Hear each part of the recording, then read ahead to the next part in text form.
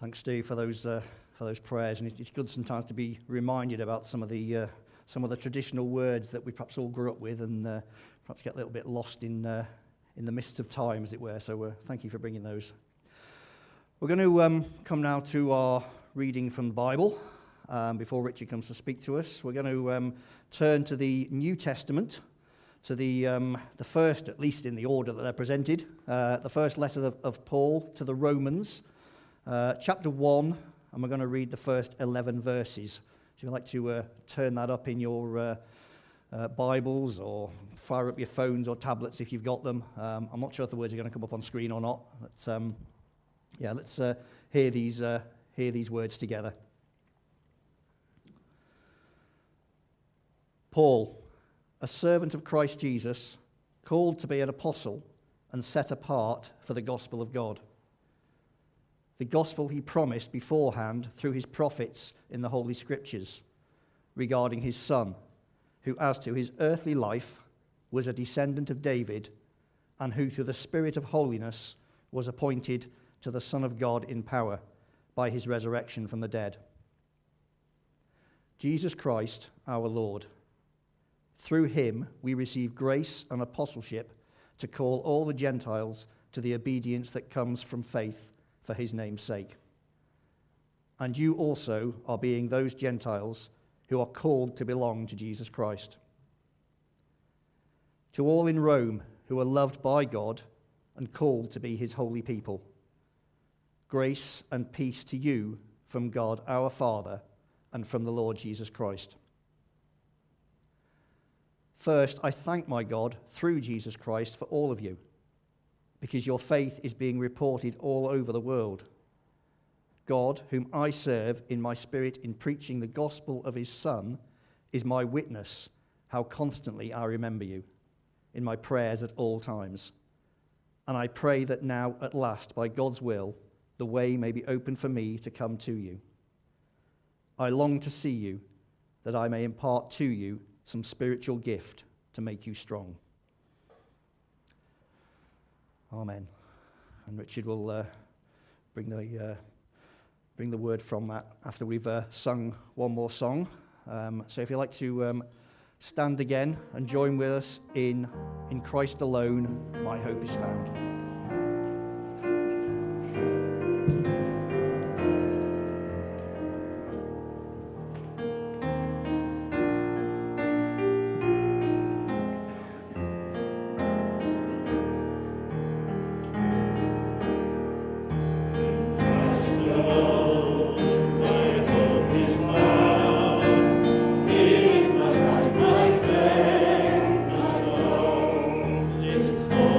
Stone.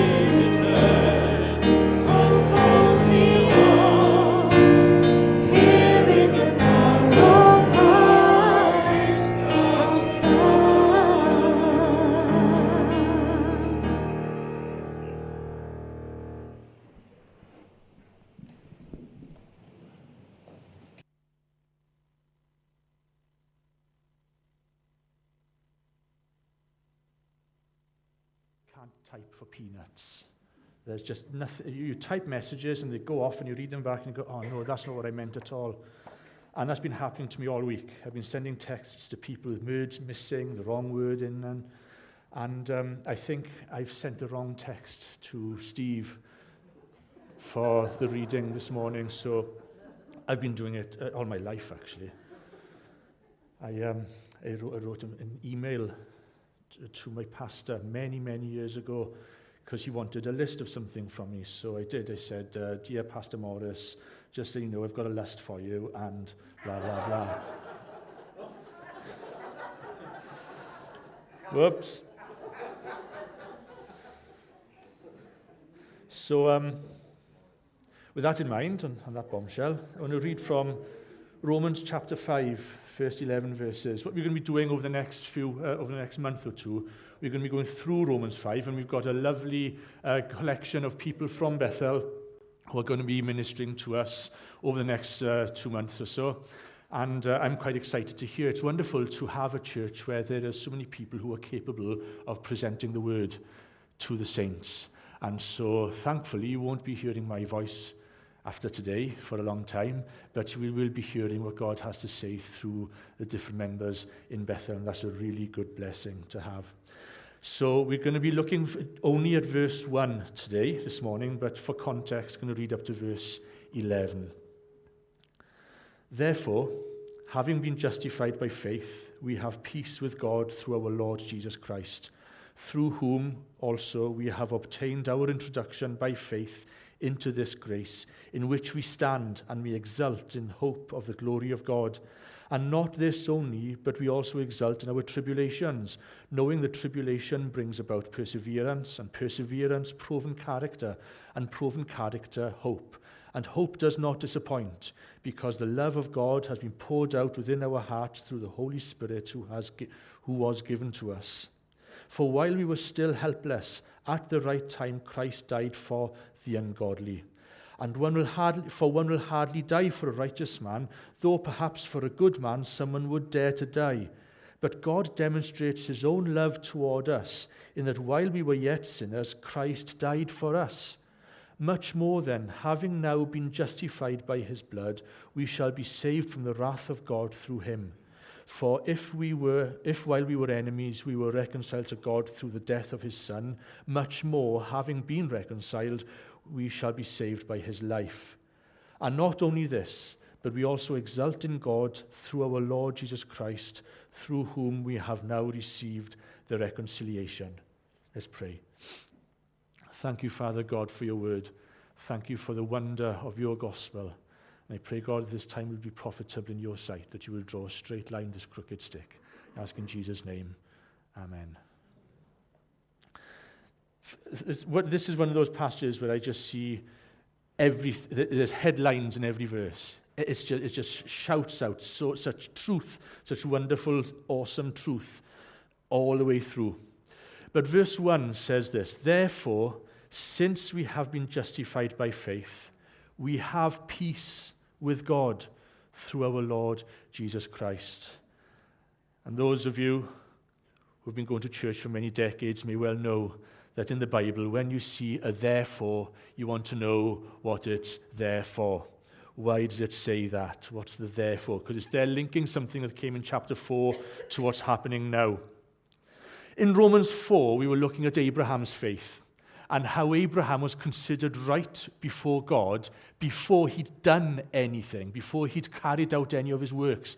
Now, there's key things in Abraham's life that we consider as his key works, maybe, like being willing to sacrifice his son Isaac, a type of Jesus. It's a picture of what God has done for us in Jesus. But Abraham was willing to do that. And we go, wow, Abraham was a tremendous man of faith that he was willing to do that. There's also circumcision, which was an act of faith, an act that even to this day, the Jews, and the Muslims actually, the Jews really hold on to that as a symbol and a sign of their community, of their faith, of their covenant with God. And so we can look at those acts and think, wow, yeah, Abraham was righteous, that he did all those things. But Paul's point in Romans chapter 4 is that Abraham was considered right or righteous before God before he did all those things. The story is that God called Abraham out of his tent and he said, look at the stars. And you are going to have descendants more in number than the stars. If you can count the stars, you can count your descendants. And it says that Abraham believed God. And that is what was counted as righteousness before God. That he believed God. So that's the point that Paul's making in chapter 4, or one of them. I think that's a big one. There's a few others, but that's the big one. And so Paul's saying that if Abraham was justified not by the works, but by belief in God and belief in what God has promised him, therefore, since we have been justified by faith. That's how we've been justified. And you think, well, that's a basic. Surely churches they go on about this all the time. Everyone knows about that. But Paul seems to go on about it an awful lot. Why? Because we forget it so quickly. It can seep into our thinking that we've somehow got to make up for things like that. That God needs us to perform enough to get enough credits so that he will love us. And it can seep. I remember hearing it when I was young. And even saying things like that. Like, I missed church on Sunday, I'll go on Wednesday to make up for it. Why make up for it? As if God's there going, I can't believe, you've got to go to minimum 2 services a week, and you've only gone to 1 now. Wednesday, well, I suppose that counts as 3 now. What's going on with that? As if God is counting the points that you can earn. And so he's saying we've been justified by faith. It says in Romans 4, verses 4 to 5, now to the one who works, his wages are not counted as a gift, but as his due. And to the one who does not work, but believes in him who justifies the ungodly, his faith is counted as righteousness. So religious devotions do not save us, yet they are a result of what comes. It's the result of what has happened. In chapter 4, verse 10, it says, how was it counted to Abraham? Was it before or after Abraham was circumcised? It was not after, but before he was circumcised. Abraham's faith serves as an example for both Jews and Gentiles. Abraham's faith held in the face of impossibilities. He hadn't had children at the time. And he was saying to God, my nearest kinsman, he lives in Damascus, he's going to get all my stuff. He's the closest one to me. Or someone in my household. I'm old. I'm too old to have children. But God said, hang on, it's not going to go like that. This is what it says in Romans chapter 4 about Abraham with this impossible promise that he's going to be a dad. It says, Abraham did not weaken in faith when he considered his own body, which was as good as dead, since he was about 100 years old, or when he considered the barrenness of Sarah's womb. No unbelief made him waver concerning the promise of God, but he grew strong in his faith as he gave glory to God, fully convinced that God was able to do what he had promised. We might not know how God is going to do it, but God doesn't require that we don't need to. He'll sometimes tell us how he's going to do things, but we trust in him and believe him. And Abraham is indeed set as an example from whom we can be encouraged, because again in Romans 4 it says, but the words it was counted to him, that's in terms of it was counted to him for righteousness, were not written for Abraham's sake alone, but for ours also. It will be counted to us who believe in him who raised from the dead Jesus our Lord, who was delivered up for our trespasses, for our sins, and raised for our justification. So that's the therefore. So because we've got all this given to us, we can rejoice, we can be glad. And he's saying, so, since we've been justified by faith, what does it mean to be justified by faith? What does it mean to be justified? Justification is a very real relief when there are high stakes at play. Justification is something that you can lose very easily on social media today. If you said something on the internet, maybe during a foolish, youthful moment, you said something that wasn't very wise, that was downright unwise. You will have that hounding you for the rest of your life if someone finds it. And if you make a mistake now, you will be completely obliterated, cancelled is the word, because there is no forgiveness. There is never justification. We've already read, though, that God justifies the ungodly. But in today's world, justification is hard to find. It's easy to justify things in our lives, but to justify the completeness of our lives lived has to be a tall order. If I look back at my life and I look at all the things that I've done, justification seems hard.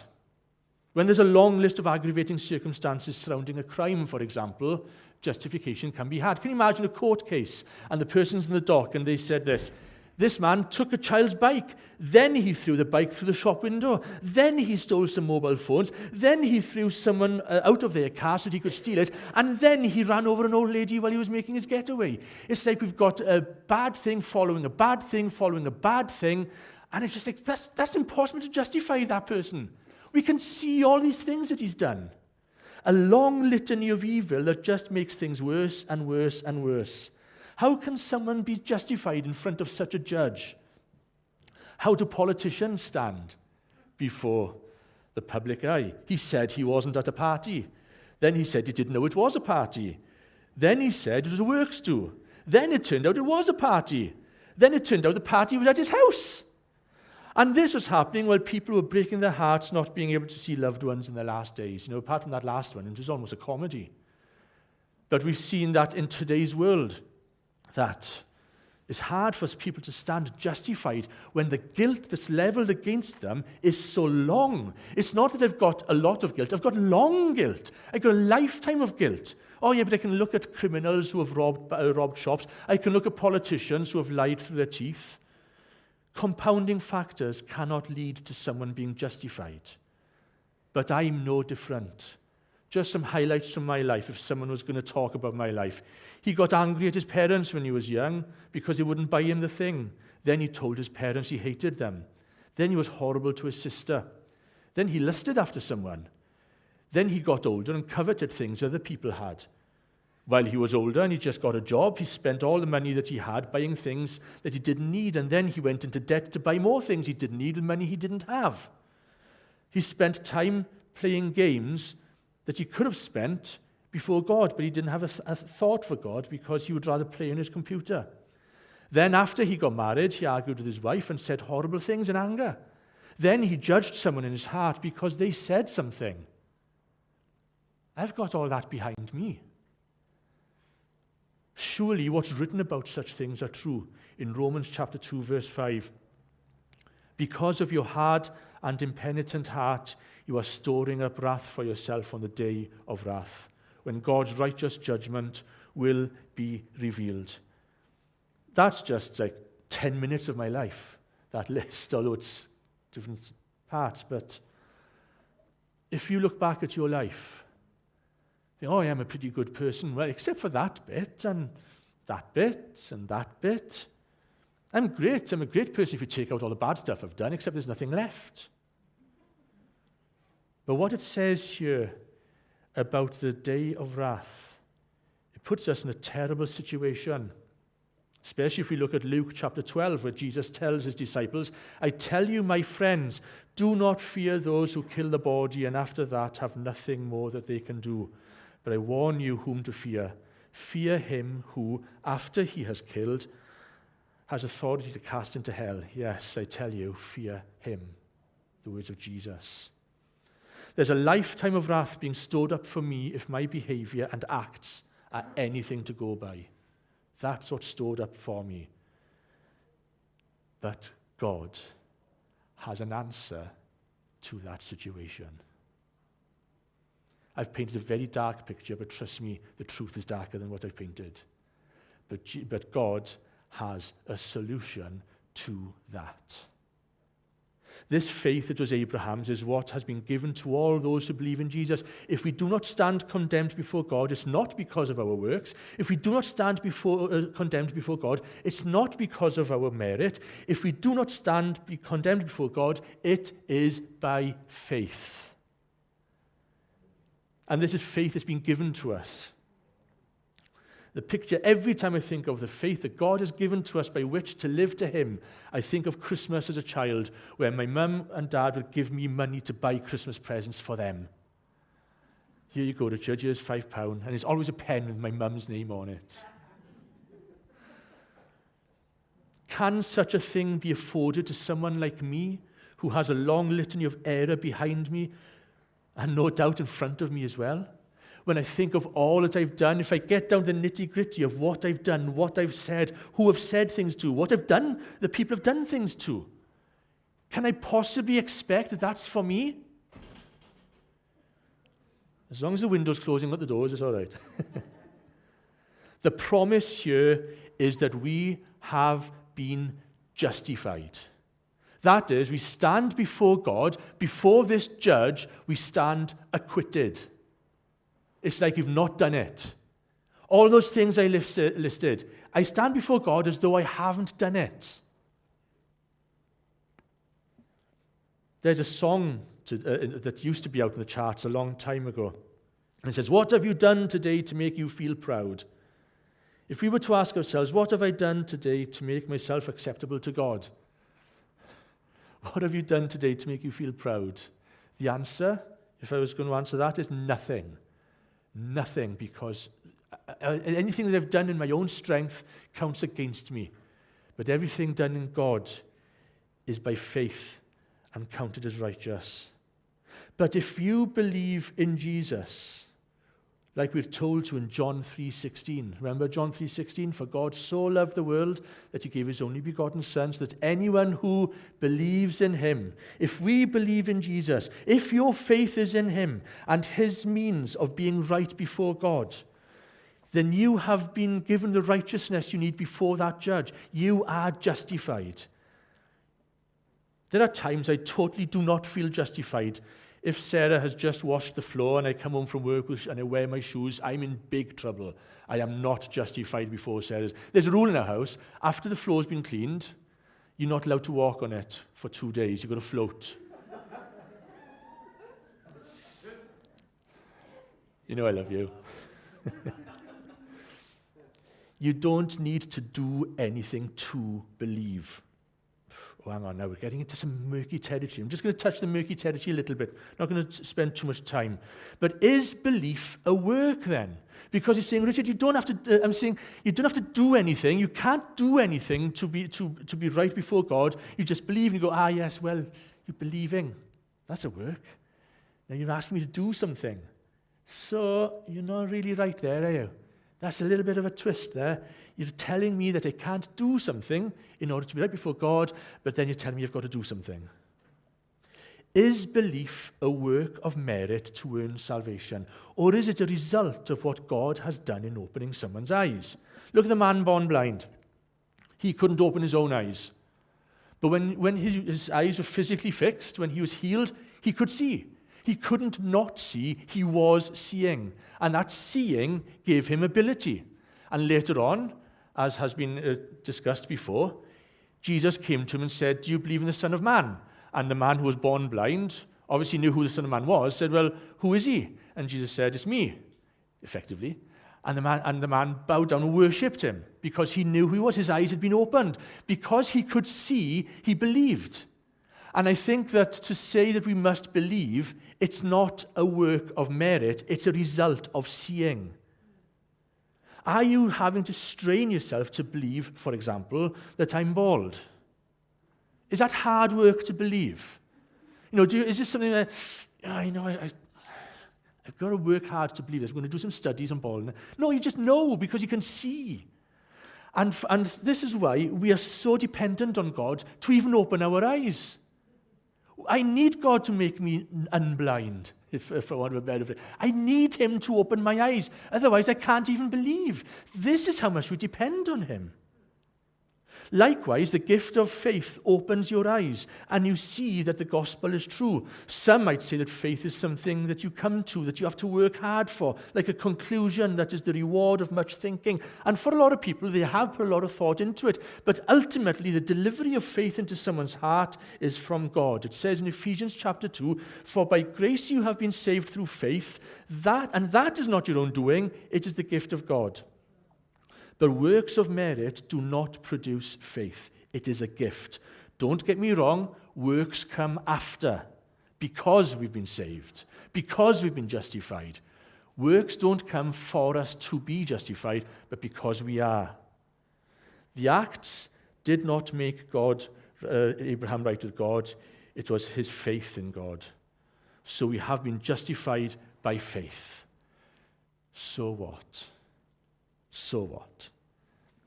It says in Luke chapter 2, verses 13 to 14, "And suddenly there was with the angel a multitude of heavenly hosts praising God and saying, 'Glory to God in the highest, and on earth peace among those with whom he is pleased.'" The story of the angels, what they were proclaiming is peace on earth, which either we need to understand it or it's the biggest joke in history, because there isn't any. We may initially think that there's no peace on earth, so the angels were singing nice wishes, which is what tends to happen at Christmas. Best wishes to everyone. Where are these wishes? When someone sends me a card that says best Christmas wishes, have they at some point sat at home thinking, I wish Richard would have a nice Christmas? You know, what is that? I have no idea how that hangs together. But they sing of peace on earth, according to the text, peace on earth among those with whom God is pleased. We've already seen that Abraham pleased God, was made right before God, that is, by believing in him. If Abraham pleased God by the faith that God gave Abraham, then Abraham was at peace with God. This peace that the angels are singing about with God is the peace between the people with whom God is pleased and God. When we think about Abraham, when he had this peace with God, when he was righteous before God, the people and the nations around Abraham were not at peace with God. The people against whom Abraham took a stand were not at peace with God. The people of Sodom and Gomorrah were not at peace with God. The people of Canaan were not at peace with God. While there was no peace among the people of earth, Abraham had peace with God. This is the promise for us. It's chaos in the world at the moment, isn't it? It's absolute bedlam. But we've got peace with God because we've been justified by faith in Jesus. Being justified by faith, we have peace with God. The lawbreakers in the news are not yet at peace with God. I say not yet because we want them to be at peace with God, don't we? It says Jesus came to die for the ungodly. So when I see people on the telly who I think are, bad eggs, I want them to know God because I'm a bad egg. The leaders vying for war on false pretenses aren't at peace with God. We want them to know peace with God. The unrighteously rich, powerful, and proud who abuse their power, they aren't at peace with God. We want them to be at peace with God, but they're not. And yet sinners who trust in Jesus, they're at peace with God because they've been changed. They've been transformed. They've been justified before God. This peace with the one who matters is a great thing. That God would stoop down and speak to Abraham is wonderful. But that God would stoop down and reveal himself to us is even more wonderful. He's even stooped down to speak to people in Cwmtwrch. That's awesome. How low. But it's true that God himself has come down to justify us, unable to justify ourselves. God came down to us to rescue us and reconcile us to himself. Where there was enmity, there is now peace. Think about it. If you're in court, if you've committed the crime, if you haven't, the only person you want to be justified in front of is that judge. You don't care what the press says as much. You don't care as much about what friends might say, because what they think doesn't affect your ultimate destiny of whether you're going to go to prison or not. It's what the judge says that matters. What the judge says affects whether you're bound in prison or whether you're released. And there's all sorts of people all around us who will not like us, who will not like the message. There's chaos going on all around us. But the one judge that we need to be at peace with, we are at peace with, through Jesus. There's just a one judge we need to worry about. Are you at peace with God? It says also it's through our Lord Jesus Christ. First of all, through Jesus Christ. God didn't just wink at our sins and say, well, it's actually, don't worry about it. It's okay. Don't worry, Rich. I know you've done all those bad things, but it's all right. I understand. It's not like that at all. Very often, I heard this description recently, saying that God is often portrayed as a doting grandfather who, no matter what the grandchildren do, he's like, oh, don't worry, it's all right. It's all right. He loves us. He loves us more than any grandfather possibly can, but he's also just. And so he didn't just wink at our sins here, it's all right, don't worry about it. God actually did something in order to bring this peace. Very often when you're fixing a computer, I used to fix computers a long time ago, I haven't done many anymore, but when I'm fixing reports or whatever in work, the worst kind of situation is when something fixes itself. You've had this problem on the computer, it's just failing constantly, and so they say, Rich, can you come and have a look at my computer? So I go along, have a look at the computer, turn it off, back on, just like they've done. They've been turning it off and back on, but when I turn it off and back on, for some reason, the computer's fixed. I don't know how it's fixed. It just seems to work. And they always say, they used to say, oh, you've got the magic touch, or this or that. But I'm walking away thinking, that could break again. That could easily break again. And if they know the situation, they realize this computer could break again. And if all God has done is just say, don't worry about it and put it to one side, it can break again. But God has done something with our sin. He's taken our sin and put it somewhere. This peace isn't obtained through some shifty shenanigans or loopholes that haven't been closed yet. God didn't break any laws to save us. There's an old hymn that says that he kissed a guilty world. He kissed a guilty world, and he's shown justice to us. God is open and clear about how he has brought and brought about our peace. Everything that God has done is legal and legit, and no law has been broken because he did it through Jesus Christ. He did it through Jesus. This is something that is brought about by someone. A person has brought this justification. A person has brought this peace that you have before God. This justification is achieved through works of merit. It is. I didn't know that. Our salvation is achieved through works of merit, just not ours. It's someone else's. Jesus' works. We do have a works-based salvation, to use a technical term, but it's not our works, it's Jesus. This acquittal we enjoy has been brought about by someone else.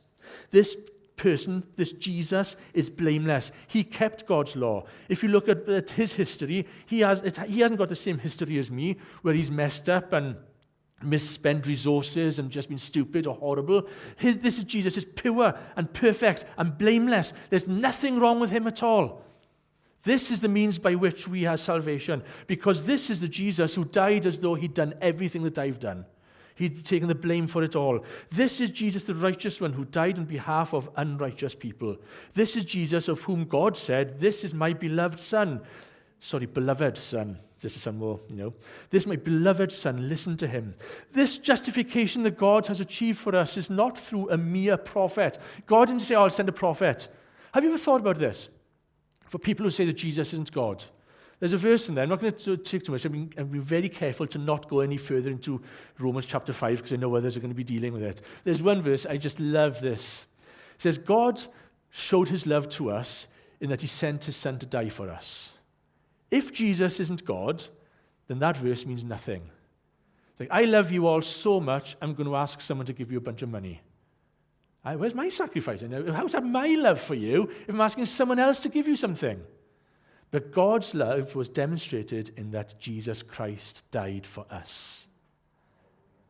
If Jesus has to be God, or that verse doesn't carry much weight.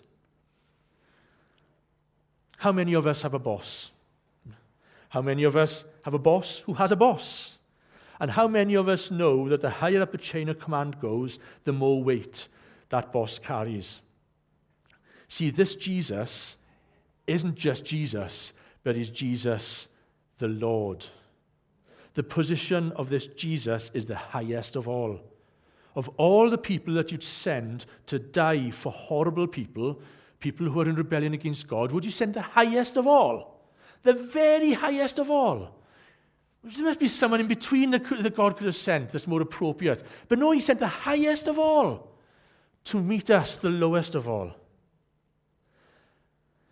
The position is this: there is nobody higher up the chain than Jesus. But not only is he the Lord, the Master, but he's our Lord. He is our Master. This is Jesus who said of himself before Abraham was, I am. This is Jesus of whom the Apostle John wrote, in the beginning was the Word, and the Word was with God, and the Word was God.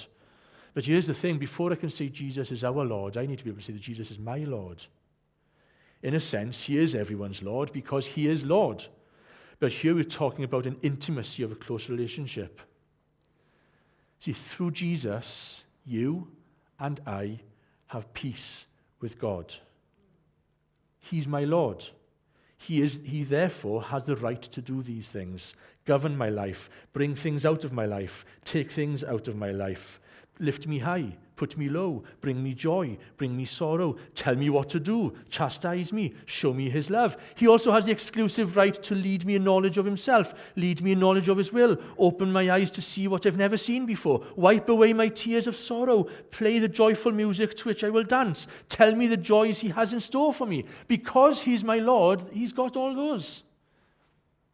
Do I begrudge him these rights? He's my Lord, he's my master. How dare I even think of begrudging him? But if I'm honest, there are some begrudgings in there.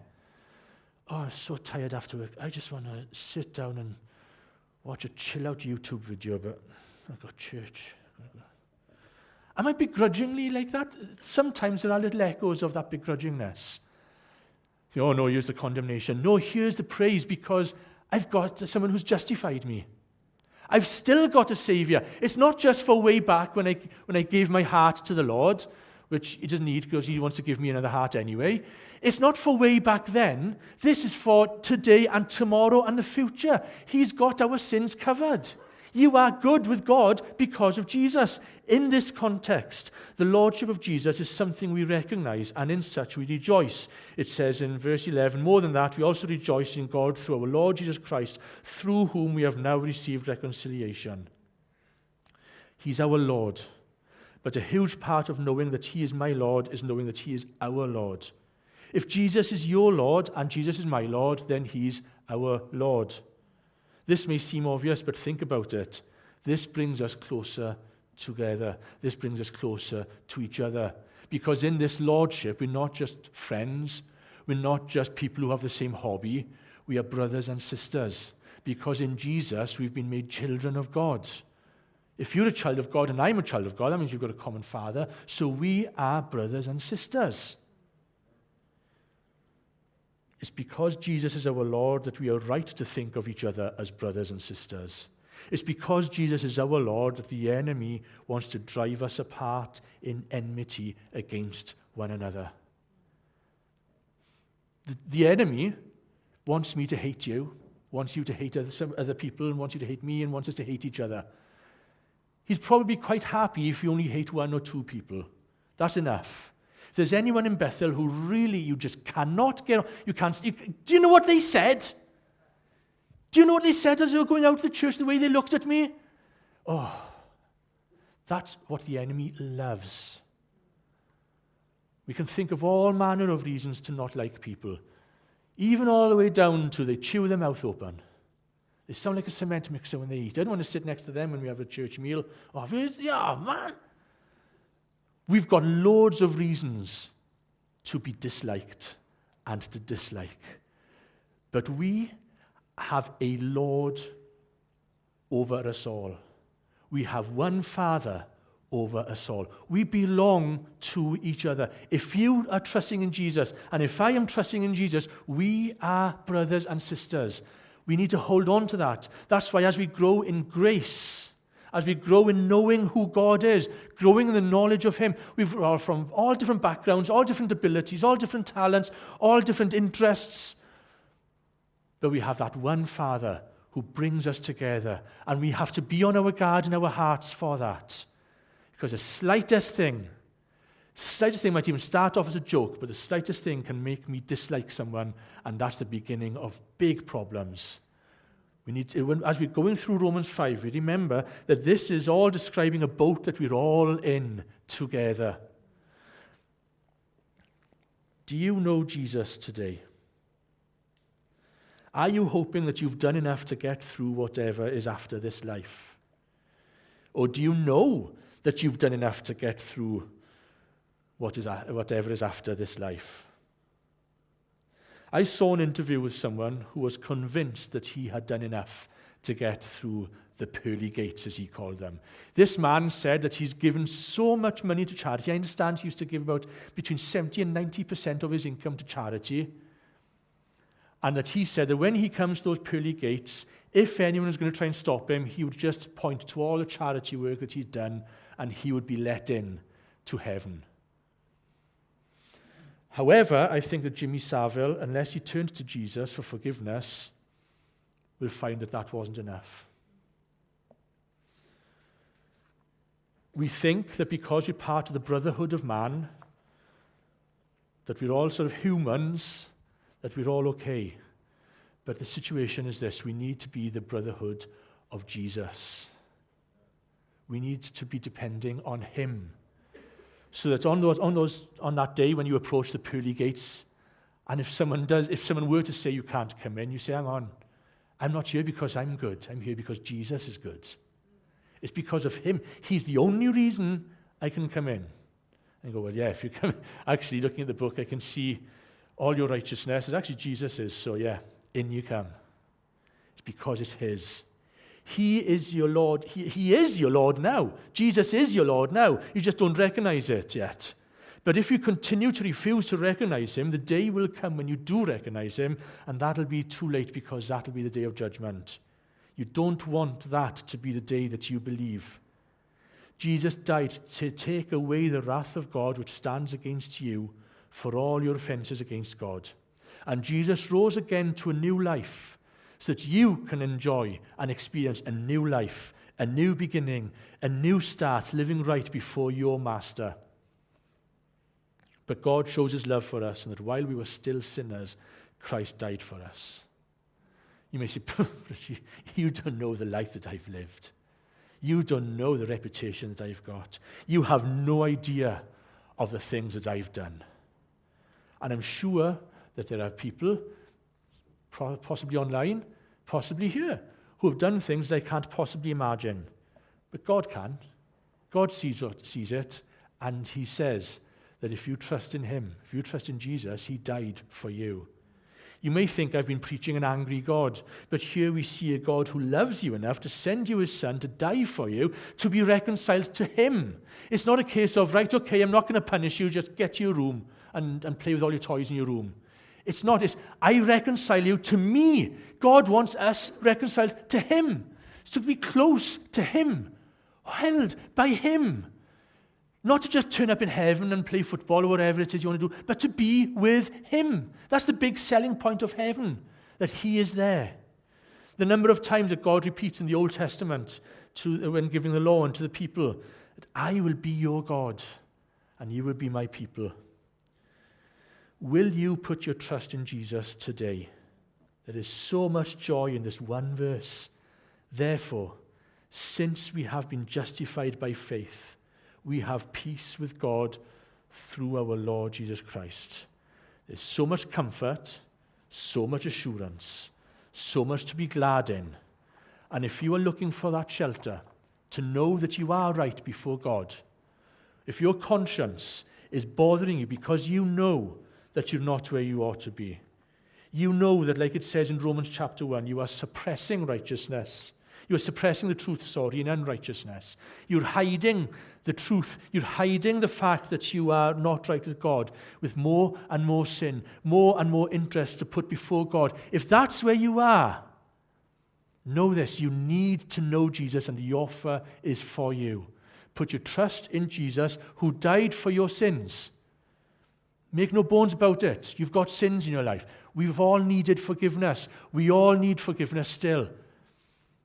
With that, we have it all in Jesus. Please, if you want to speak to one of the church leaders, please do. If you know someone who's a Christian, they can help you, please speak to them. But ultimately, your trust is in Jesus, who himself chose to die for everyone who believes in him.